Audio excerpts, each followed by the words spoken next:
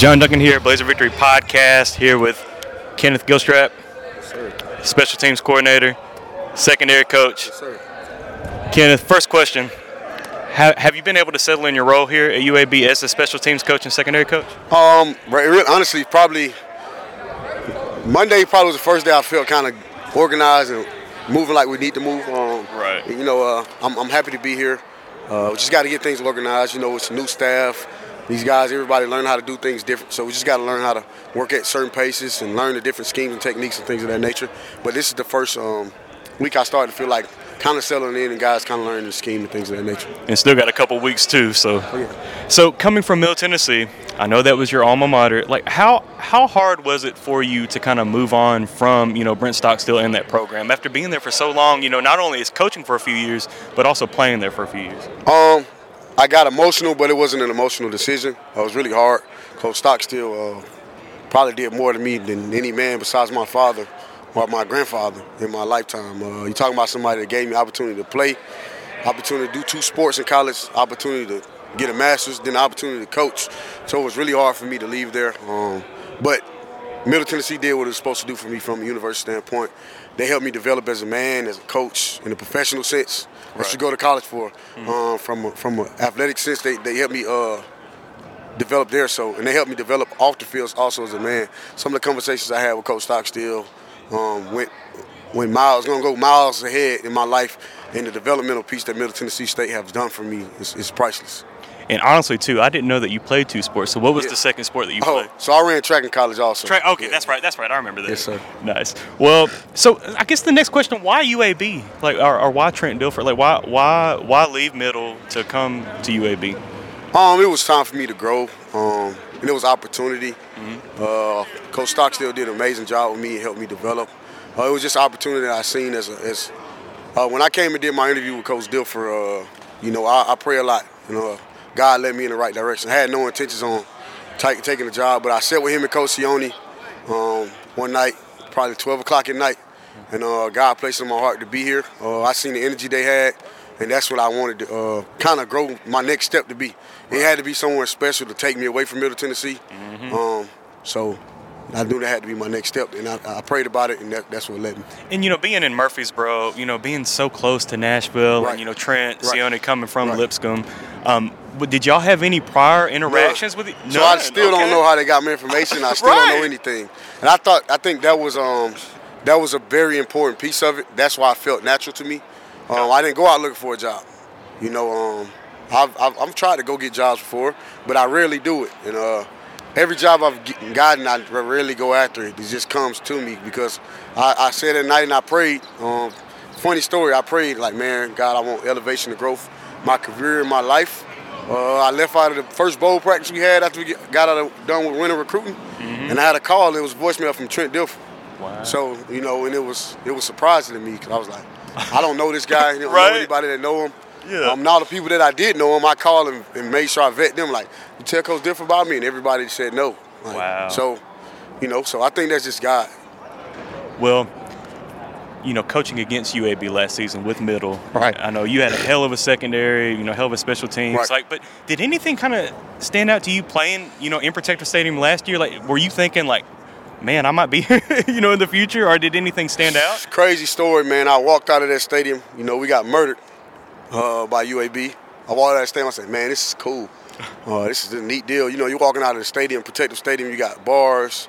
You got Top Golf right there. The energy of the new stadium. I was like, man, it's cool. And it ended up happening. I'll be honest. Like I recruited Mac McWilliams out of high school. I really wanted him really bad. He was actually my top corner out of anybody in the country. 4 stars, 5 stars, all those guys. After seeing him live, I really wanted him. So that was enticing. Oh, you're right. That was enticing. I would be lying to you if I didn't say that, yeah. Right. To get the opportunity to coach him.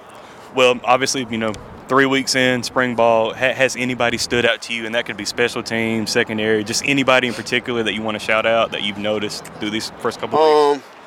Honestly, 2 guys. Now, I'm not going to say they starters or nothing like that, but Jalen Key, I'm really intrigued to work with him because of not only his skill set, I think he's a really smart football player. Everybody talks about his athleticism, but I think he's intelligent.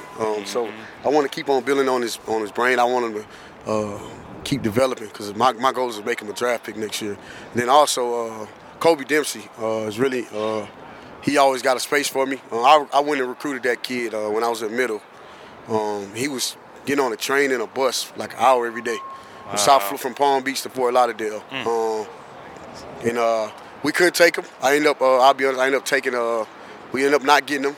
He ended up coming to UAB, but he always had a spot in my heart because he had a story.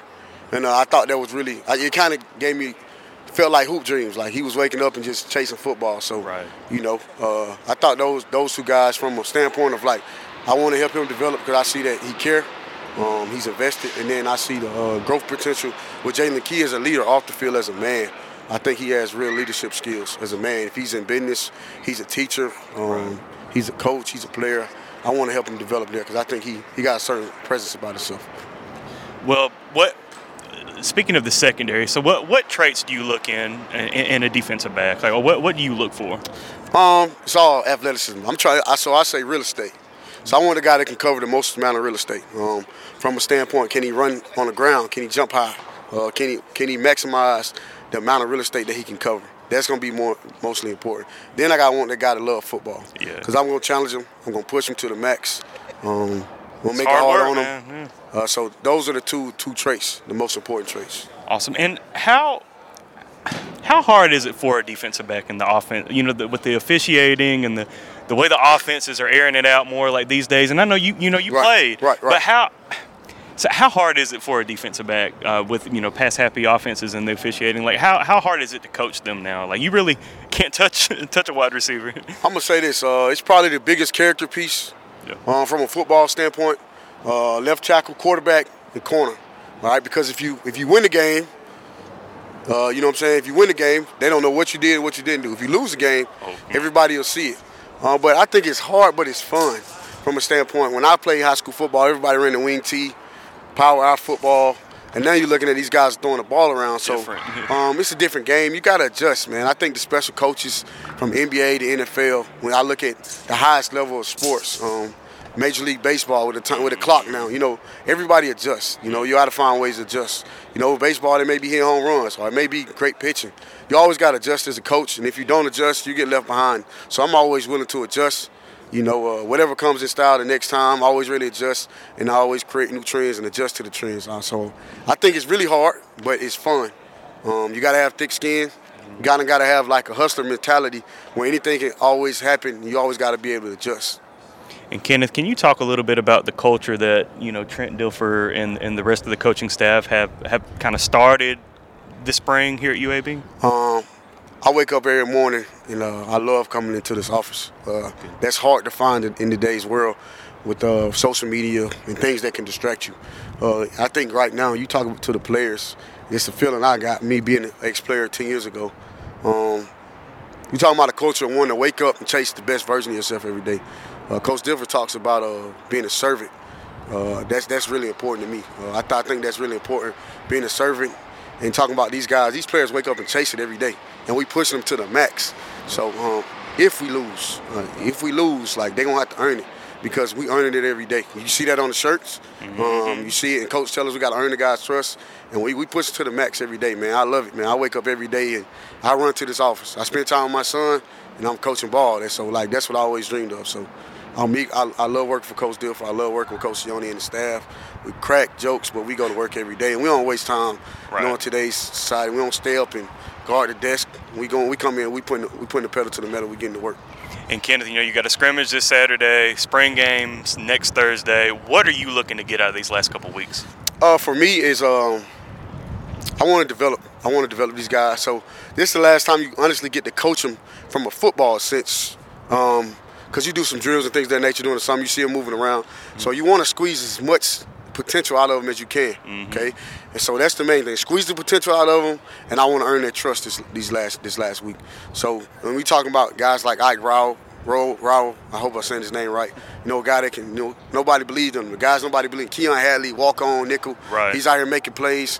I want those guys to keep developing. So we're going to keep developing the depth and keep pushing envelope further. So any guys that's not clicking right now, I got to find a way to make it click. Any guys that's clicking, I got to make it hard for them so they can push to the next level. So that's what I'm looking for, to squeeze the life out of these guys. Definitely. Well, Kenneth, last question. So a lot of people don't know, but you're an author. Right. You wrote a book, Boy from the Swamp. Yes, sir. And it's a fiction book? Yes, sir. Can you tell our listeners a little bit about it?